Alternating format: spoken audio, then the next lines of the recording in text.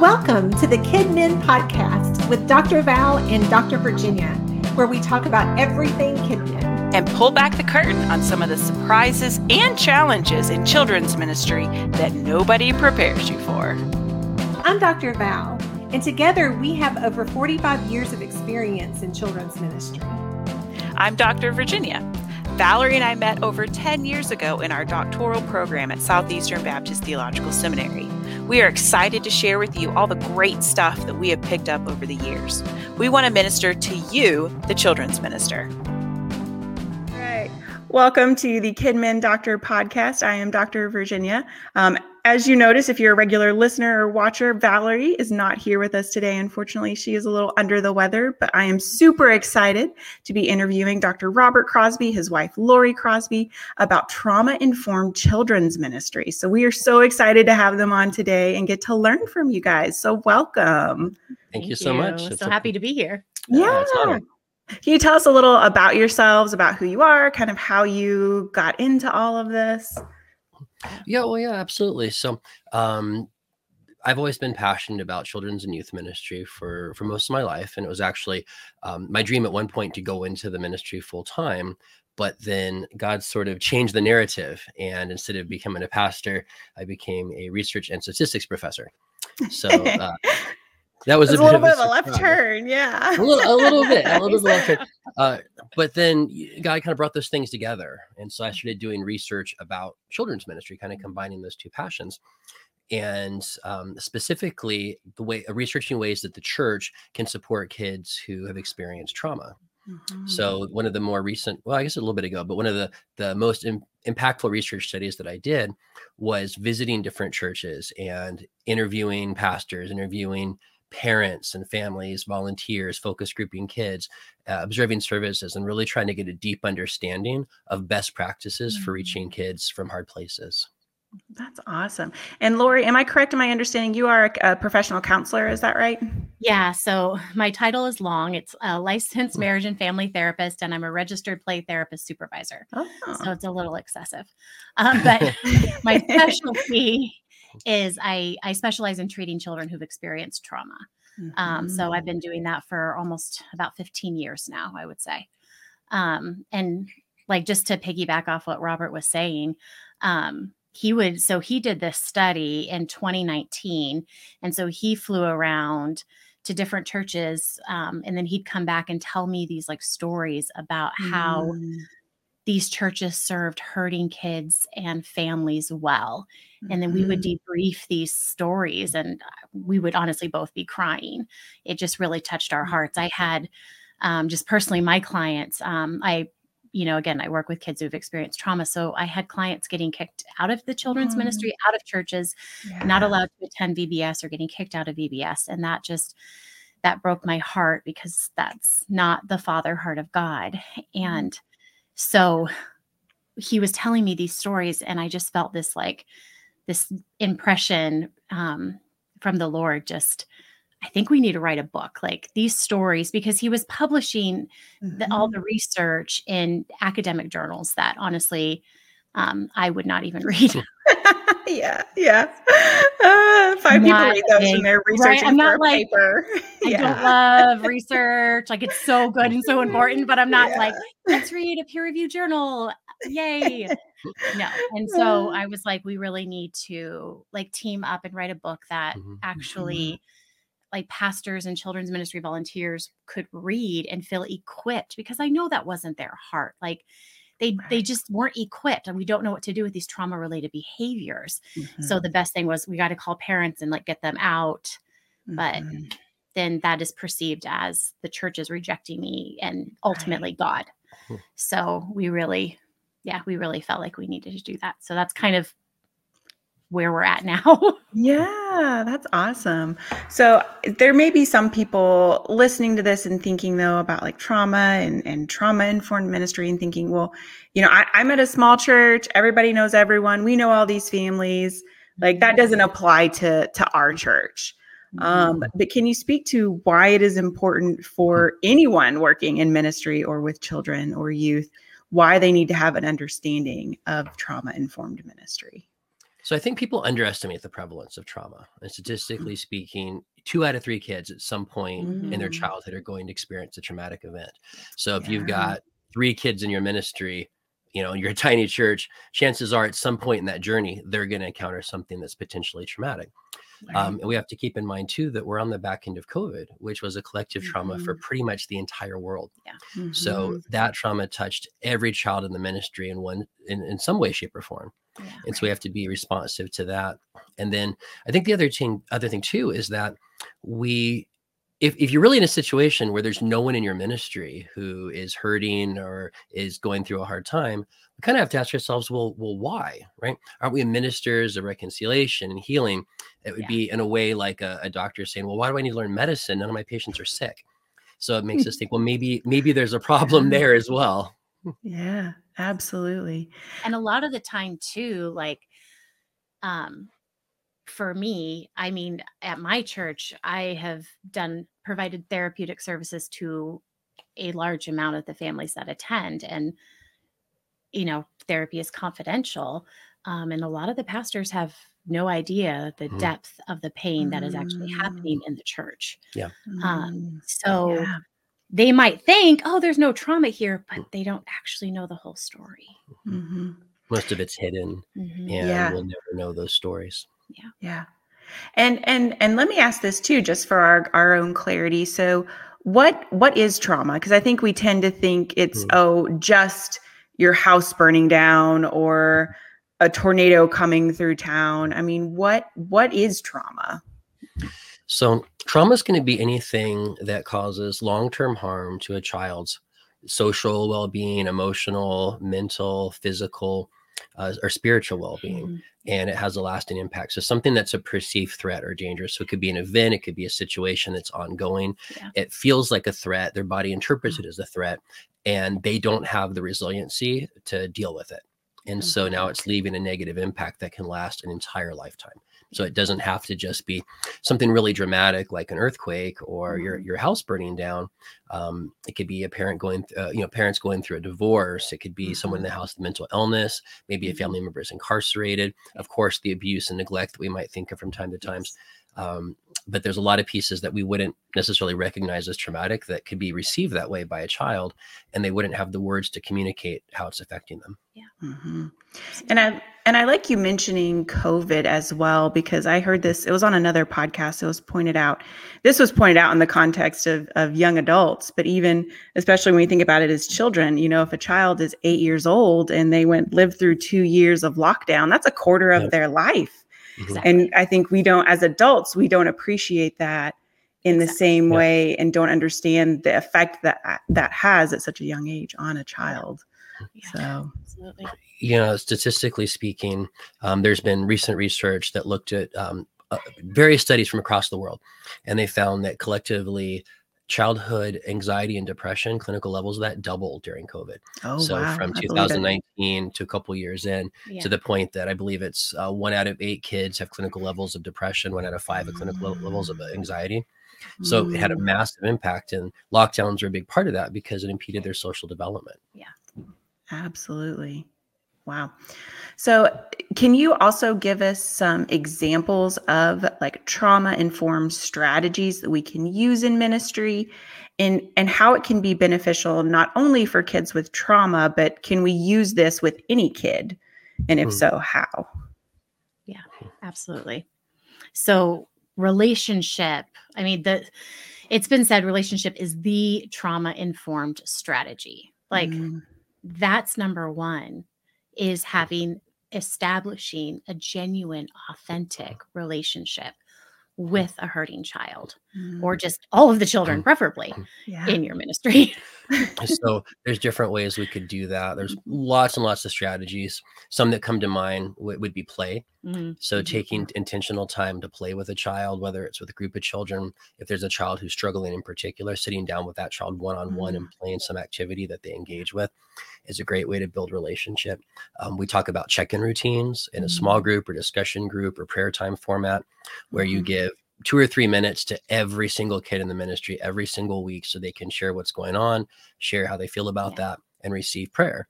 And then discipline would be based around relationship as well as a priority. So there's a strategy called connect before you correct. And so if you see a problem behavior, instead of just jumping into you're doing this wrong, I'm going to focus on that and react to that. It's taking that as an opportunity.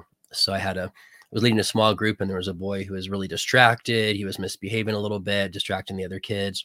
And so afterwards I just said, hey, you seem distracted during small group. Is everything okay? And then he starts to tell me about the way he's being bullied at school in these just really horrific ways. I mean, just shocking ways. And, he's afraid, he's thinking about what's going to happen to him at school tomorrow, and he's distracted, he's anxious, and he's afraid. He starts crying. And this is his reality. And so now this misbehavior became a chance to speak into this child's life and encourage and care for him. So that would be an example of how you would prioritize relationship. So for a child from trauma, that helps them heal. They have an internal, their brain is wired to believe that I'm no good, I'm unlovable, and the world's not safe. And so it starts to rewrite that narrative for them when we create that space and we respond that way. And for kids who aren't from trauma, it's still helpful to them. You have a strong church relationship that creates positive peer pressure, and it builds up their self-esteem. I'm worthy. And it also creates a safety net. So when they are going through a hard time, they know that there's someone there for them. And we have to remember that is the hands and feet of Christ. We're representatives of God. Yeah. So oftentimes the way children experience the church is the way they experience God. A little boy said, if you're accepted into church, then you're accepted to God. And that was his framework for his experience. So to keep that in mind as we work with kids, whether or not they come from a traumatic situation. Yeah. Right. That's heavy. And that's a great way to frame and remember our responsibility, just like you said, as the hands and feet of Jesus, to remember that we are truly Christ's ambassadors to kids in a very deep and heavy way that we don't always think about. So as we're trying to pass out the snacks and make sure everyone's checked in correctly and, go through the schedule and all the things, that ultimately we are the hands and feet, and we are here to build relationships with kids. Absolutely. It's like sometimes the lesson has to be put on the back burner. Yes. So that you can just step away and go sit beside a child who maybe is removed, or, just have a team that's equipped to do what needs to be done to be with maybe one or multiple kids who you can tell are hurting. Yeah. We talk about the idea of the implicit gospel. Yeah. And it's the idea that they may learn more about God and more about the gospel from how we treat them than from a lesson. Exactly. So a kid rolls in and they're a distracted mess and they want a snack early, and you find out that they didn't have breakfast. Right. So, let's give them a snack. And the next kid says, well, I didn't get a snack. And I said, why did he get one? Well, because he didn't get breakfast. Well, I didn't get breakfast either. I'm hungry too. And so you have to think, well, is this now a giant distraction to me teaching about God's love? Or is it an opportunity to say, well, let's feed the children. They're hungry. Yeah. And so by doing that, what are they learning about God? What are they learning about the church? Exactly. Where it says, you know what? You need to stop worrying about your physical needs because we need to focus on teaching you Bible verses. Exactly. Right. And one of the things that we like to say is we teach children, not lessons. And so, they are the focus. And so sometimes, just like what you're saying, God gives us teachable moments that are well outside the curriculum, but they are an opportunity to communicate God's love and to communicate biblical truths through whatever's happening right there in that moment in the classroom. And so taking those teachable moments can be so valuable. So absolutely. Amen. So what's some of the feedback that you've gotten from churches who have tried this approach? How has it changed or impacted their ministry? It works. It works. The approaches that we've used for a long time, if you are a teacher and you've gone through a teacher credential program, most behavioral management strategies are based on behaviorism, which is manipulating and controlling behavior through reward and punishment. When you have a child coming in who's experienced trauma, oftentimes it doesn't work. In fact, it backfires. This works. It works with kids coming from a challenging past. It works for kids who aren't coming from a traumatic past. So one story that stood out to me, because I always follow up with the churches that we work with, especially in the research studies, and children's pastor. Well, it's been a couple months. Tell me what happened. She said, we had a new family come in a few weeks ago. We just started to implement these strategies. One of them was they created a quiet room or quiet space. We have a little room of the space of the room we blocked out. It's just for kids who are feeling overwhelmed. They can go there and calm down and come back. Nothing fancy. So new kid comes in and he's having a lot of issues. They send him over to the quiet space and just comfort him. He calms down, comes back. Don't think much of it. So some time goes by and mom pulls aside the children's pastor and says, tells her in confidence, look, I've been to so many churches and I always felt like none of those churches wanted my kid there. And this is the first time I felt like someone wanted my kid. And I can't believe you have never called me out of the service. Like not once have you called me out. And they didn't realize what an impact that was. There was another example I followed up and he said, so I talked about the check-in idea. So they tried a version of that. A lot of people will take an idea and they say, well, how would I apply that here? So they applied it there and they weren't a big ministry. They had maybe 12 kids. And they found out the first Sunday they did this, that of those 12 kids, 3 of the families were either going through separation or divorce. They knew about one of them. The other 2, these are families they knew pretty well. They were active in the church. They had no idea. And this opened the door for the senior pastor and other people who had relationship to step in and minister to those families and care for them in that situation that they would have had no idea about, that they were hurting if they hadn't taken one of these strategies and put it into practice. So one of my 2 a favorite story when we were starting to do this, because these workshops we created, again, they're based on the research. We did a whole research study, so they're evidence-based. And so when Robert and I were doing this in Southern California, it was like Saturday mornings. And so not all the volunteers would show up because it's fall. And parents have to go to soccer. And so it would be sometimes smaller. The pastors would be a little disappointed, but some of the people that came in, there was this one gentleman who was like, it is a Saturday morning. I do not want to be here, but I am here. He was like kind of cranky and resistant. I think he said he said, well, I woke up early and I didn't set my alarm. And I thought, well, if I wake up, I'll go. That's if I true. don't wake up, I won't go. But he woke up. So he said, well, I woke up, so I guess I can. Yeah. And then when we left, so we were like, ooh, yeah, we get it. Thank you for being here. Yeah. But then at the end, he was like, everybody who works in children's ministry needs to do this. This should be required. And it was just such we felt so honored. We were like, okay, this guy was like an older gentleman who's been doing children's ministry for so long. And it was like, okay, this is so encouraging. This is so encouraging.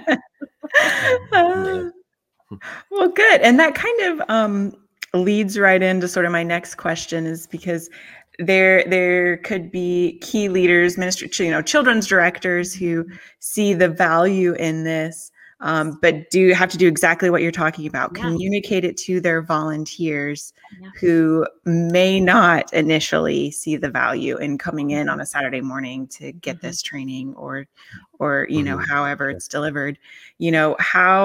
How can ministry leaders, what are some of the things that they can say to their volunteers to help encourage them to see the value in this? Yeah, absolutely. Education is key. There's going to be a lot of education. I think people come in with some ignorance, and whether it's ignorance because I've been doing this forever, I know what I'm doing, or whether it's our church we don't have any kids here who have a traumatic background. No one here is struggling. So I think sometimes statistics can be helpful. People are really unaware and knowing that statistically speaking, most of the kids in their group at some point are going to have a struggle like that. And then I found that story is really, really powerful.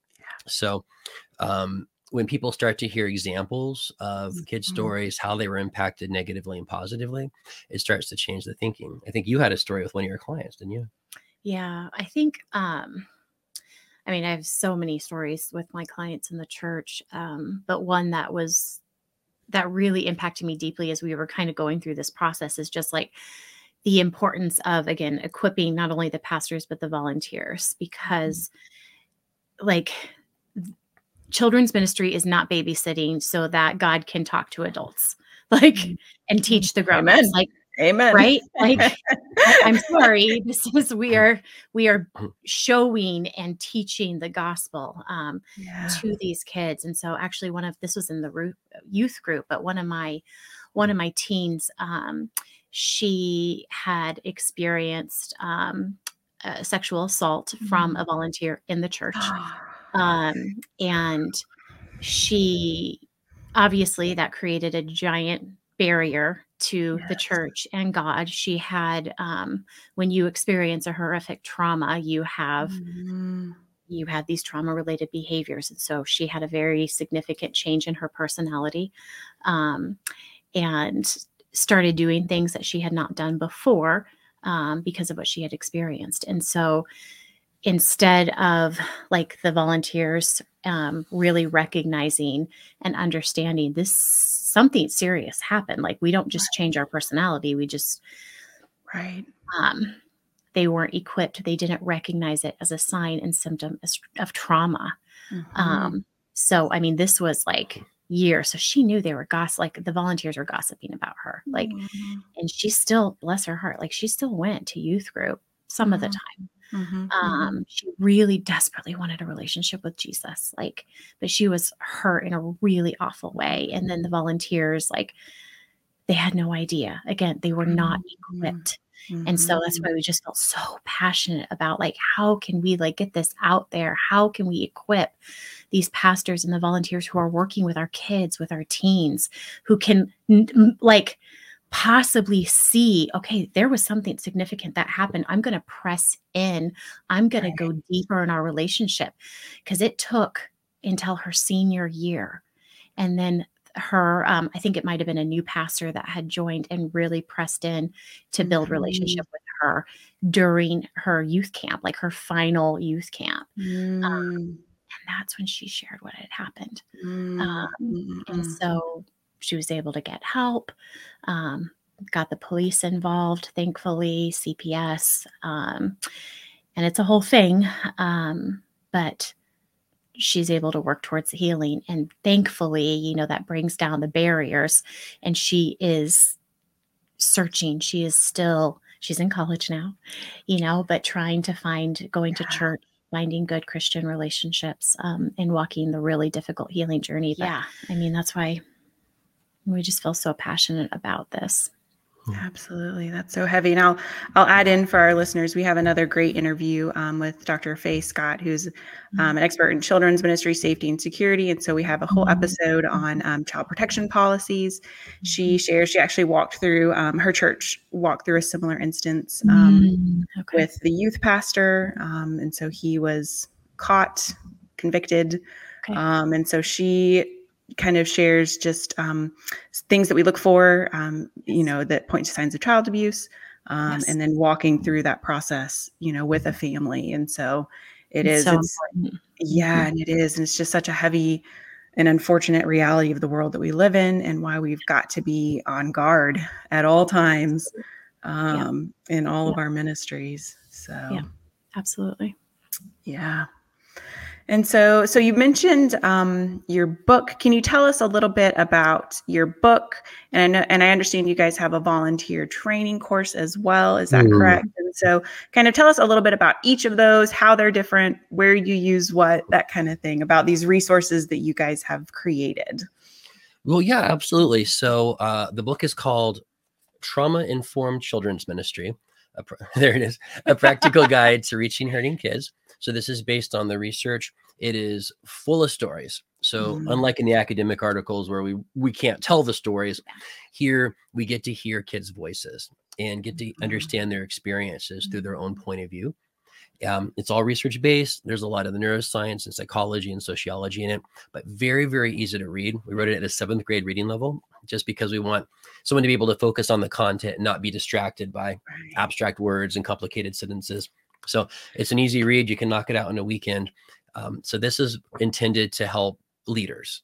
So we've had a lot of volunteers who are really invested, who also get the book and read it and get a lot out of it. So it wouldn't dissuade anyone from reading it. We've had parents who don't even work in children's ministry read it and find it really helpful. But it's really targeted to the leaders who would have the ability to make some of those, maybe some structural changes. And then from there, we have the workshop. And the workshop is a tool that they can use to teach their team. So to develop a common vision, a common vocabulary, and a common set of strategies. Mhm. So we call it the Reach Hurting Kids Workshop. So our organization is Reach Hurting Kids Institute. And this is sort of the public facing front of the research group that's intended to interact with the children's ministry community and build a recognizable brand and build relationships. So the Reach Hurting Kids Workshop, right now we have 4 modules. Each one is 75 minutes. And the intention is that once a quarter, you would keep your team after church for a development and provide lunch, something yummy, and then ask them to hang out for another hour or so, hour and a half. And then you work through the workshop, and that way they can develop that skill set. And then we'll actually see changes in the ministry. So measurable, observable transformation as a result of that investment. Yeah.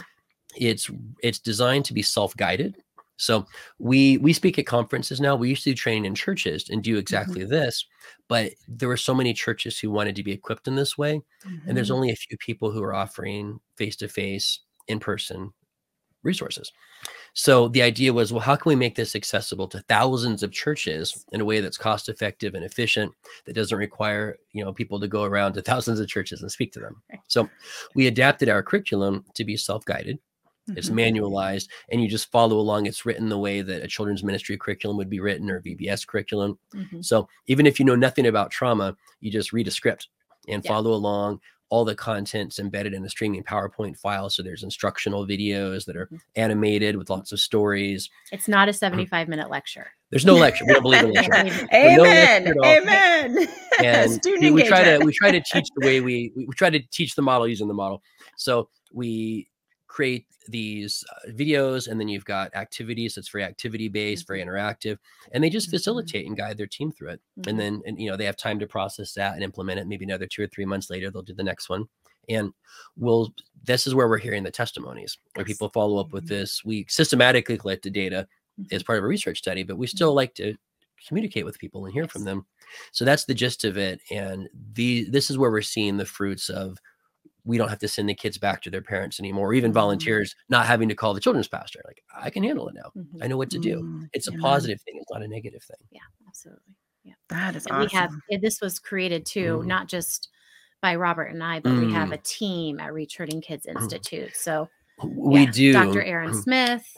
Yeah, Dr. Erin Smith. She's so we both teach at California Baptist University. We're both professors in psychology, and she's a brilliant scientist, and her passion is children's religious cognition. So she's a cognitive developmental psychologist who focuses in the area of religion. So we love that stuff. Right, it's right up our alley. She is absolutely brilliant. So you're going to want to talk to her for sure. none of this would have happened without her. No. And then we added to our team a few years ago, Pastor Kayla Smith. So she was actually one of the pastors in the study. So I can't tell you which one, but if you read the book, she's in there, but for confidentiality reasons, I can't tell you which one. But she's extraordinarily gifted and is really passionate about the intersection of research and ministry. And so she joined the team. So she helps speak the language of children's pastors. We're not practicing. I have some background in ministry, but that's not what we're doing now ourselves. So she speaks that language. She brings her insight, her storytelling. She's an amazing speaker, amazing preacher. So that's kind of we have some other folks we work with. That's kind of our core team. So we have a lot that we're bringing into it to make sure it's something that's interdisciplinary and really special. Yeah, it's awesome how the Lord orchestrated all of us and all of this. Robert and I frequently look at each other like, what is happening right now? Is this our life? Right. We have a podcast this afternoon because that's what we do now. Because I guess this is what happened. I don't know. Right. Look back over the years and be like, wow, yeah. All the ways that the Lord pulls all sorts of threads together and ties them together. That's wonderful. Over 10 years of research behind it. So I have the email from 12 years ago or something where I emailed Dr. Erin Smith and, hey, I'm working on this paper. Do you want to help me with, write up the discussion section or something? It'll just be a short couple-week project. 12 years later, that, 10 years later, laughing. So it's been a long journey, but everything is built towards what we're doing. God's put all the pieces together, and our mission is empowering the church to reach hurting kids. Kind of my personal vision would be that there'd be a point where trauma training, some kind of trauma awareness would be as common and as expected in the church as abuse prevention. I kind of see it as the other side of that coin, or picking up where that narrative leaves off. So that's really what we're working towards. We know it works. We see the data, we hear the testimonies all the time. So we're just trying to get the message out there, get the resources out so churches can use this. Yeah. Well, I appreciate that. I mean, it's an awesome work, what you guys are doing. And I appreciate the research-based nature behind it. I always love learning from other people and their sort of circumstances and what they've learned anecdotally. But I also love that you're able to say, like, hey, we have demonstrable evidence that this is making a difference in churches. And that, here are different ways that people are applying it, different ways that it's being used. And so I love that research base, and I love having all those different perspectives that go into it that I think make it a very rich resource and a very valuable resource for our churches and for our ministry leaders. So yeah, thank you guys. Thank you. Of course, you're welcome. And so tell me this too, in all your research, what has been your biggest surprise or your most memorable takeaway? What's been the moment where you're just sort of like, kind of cock your head and you're like, oh.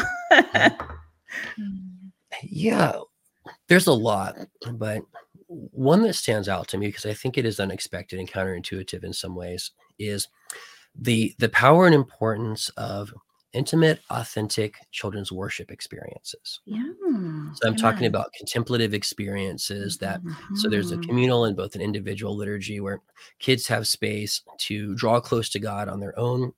Something like we call it prayer time at our church, where we create a circle in the room and they can go in, and a candle symbolizes God's presence, and they can quietly speak to him, or they can pray with someone else. They're engaging in singing, worship through singing or through prayer stations. These kind of experiences, the children who come from a tough background just crave this. For a lot of them, their spirituality has never even been acknowledged. They come into a setting and their behaviors that are protecting them make it seem like they wouldn't be interested in something like this. Well, this is a tough kid. This is the bad kid. This is the rowdy, crazy kid. He's not going to want to sit and pray quietly by the candle. And the reality is the kids who are the loudest and the most rambunctious are often the ones who need a still, quiet space the most. So I've seen, we'll set up the God time, and it's the ADHD kid who's bouncing all over the room half the time. He's the first one there on the floor, kneeling, talking to Jesus, and that quiet. Shoes off. It's a reverent space. You take off your shoes and into this holy space, symbolizing God's physical presence. And they're the first ones to jump into that. So there was another study that a colleague of mine, Dr. Leanne Blanchette, he is a department chair and program leader at Olivet Nazarene University, as well as a children's pastor. And in his dissertation, he compared different types of children's ministry models and different outcomes. So you've got what was referred to as a contemplative reflective model. And that's exactly what I described, where they're creating space for these authentic, intimate worship experiences in both communal and individual. And then another model, which was referred to as a pragmatic participatory or active engagement model, which it's an oversimplification, but a lot of it is production and fun and games. So having good production value, a lot of excitement, and we're going to have a lot of fun. And we are not we are very pro play and very pro fun. Yes, but absolutely. One of the things he looked at was the number of visitors that kids invited to church. And so you look at the comparison, and what was fascinating is that the kids in the ministries that focus more on creating authentic worship experiences, they were the ones who were more likely to invite their friends to church. So it really spoke into what they were craving, what they were looking for. Again, we're very pro fun. I think if you read the book, there's a lot of reason to include play and fun very strategically in a ministry, but not to the detriment of these experiences. I think as children's ministry folks, we often bury the lead. They come in and we're like, hey, we're gonna have a lot of fun with you. We're gonna do this and that. And then I'm gonna try to sneak some spirituality in there, like, hiding cauliflower on your toddler's mashed potato. So, and really, we have Jesus. We have a holy God. We can minister to this starvation for God's presence. Amen. And we just assume that, well, they're not going to be interested in that. And really they are. And not only is there's a spiritual piece, not only is there healing piece for kids who are coming from a traumatic situation, it's bonding. So another study we did, we were looking at different predictors of a supportive church environment. So what is it that helps kids feel loved and valued and part of a community? And again, we looked at all sorts of different things, and unstructured play was one that stood out. And another one that stood out, probably the most reliably, was these types of prayer and worship experiences. And as we dug in and talked to those churches, what we'd find would be things like, okay, we're going to have these different prayer stations. If you want to pray with a friend, go here. If you want to pray by yourself, go here. If you want to go to a journaling prayer station, go here. And so kids might go up to the pray with a friend group, and a kid goes down and the other friends come up and put their arms around them and pray over them. They're having this really beautiful time of worship together. It's not silly. It's the expectation is we're coming here to meet with Jesus. It can be upbeat, but that's the mindset, right? This is a time of praise and worship. And maybe in the journal, they're writing prayers. And one ministry, they would make it a dialogue. And so the children's pastor would read the journals during the week and write back. And so they could share things they otherwise wouldn't feel brave enough to share. And so this is another way. And there was many others as well, that these created a sense of connection and community. And these are things I would not have thought of. I would have thought, well, playing games is going to make kids want to come. It's going to make kids feel connected. It's going to make kids want to invite their friends. The kids who have the most energy, that's going to help them the most. And we do play games with them. Again, this is not anti-game or anti-play. Every element has its strategic place. So we do not want to deprive kids. Like I would put this higher up, than even teaching. It's just like we need space to be in God's presence and space to worship as the body of believers. So that was something that was surprising to me because it was counterintuitive.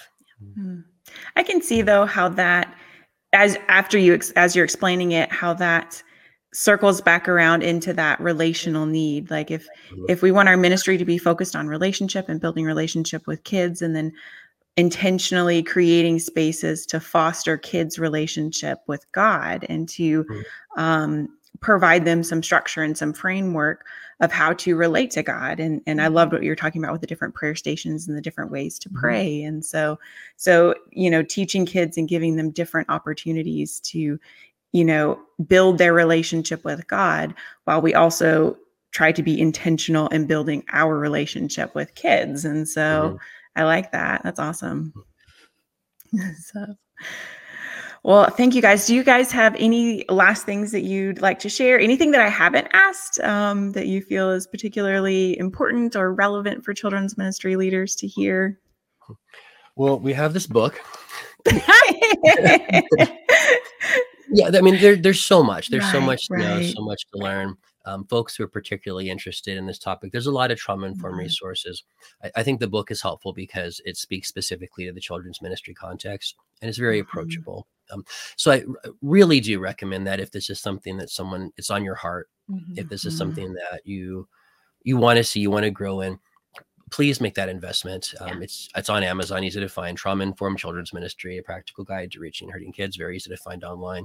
And if you want to learn more about our workshop and other materials, our website is reachhurtingkids.com. So maybe put that in the notes, but we sure can. reachhurtingkids.com. If you go on there, there's a link that says workshop. And if you click on that, there's a lot of information. There's videos. You can click a button to get a booklet that goes into detail about the research and the testimonies and different organizations that sort of endorsed or promoted the work. So you can get a sense for a deeper sense for it. So definitely want to put out there as a way to follow up and continue the conversation. And we're always happy to talk to folks and encourage folks, and just pray blessings over all the folks who are trying to reach the kids that are struggling. Amen. Well, thank you. Thank you so much for your time today and for doing this interview. We have loved it. And so we just encourage all of our listeners to subscribe, like our KidMin Doctor podcast. And we love our listeners, and we'll see you guys next week. Thank you. Bye, Thanks a everybody. lot. Bye, guys.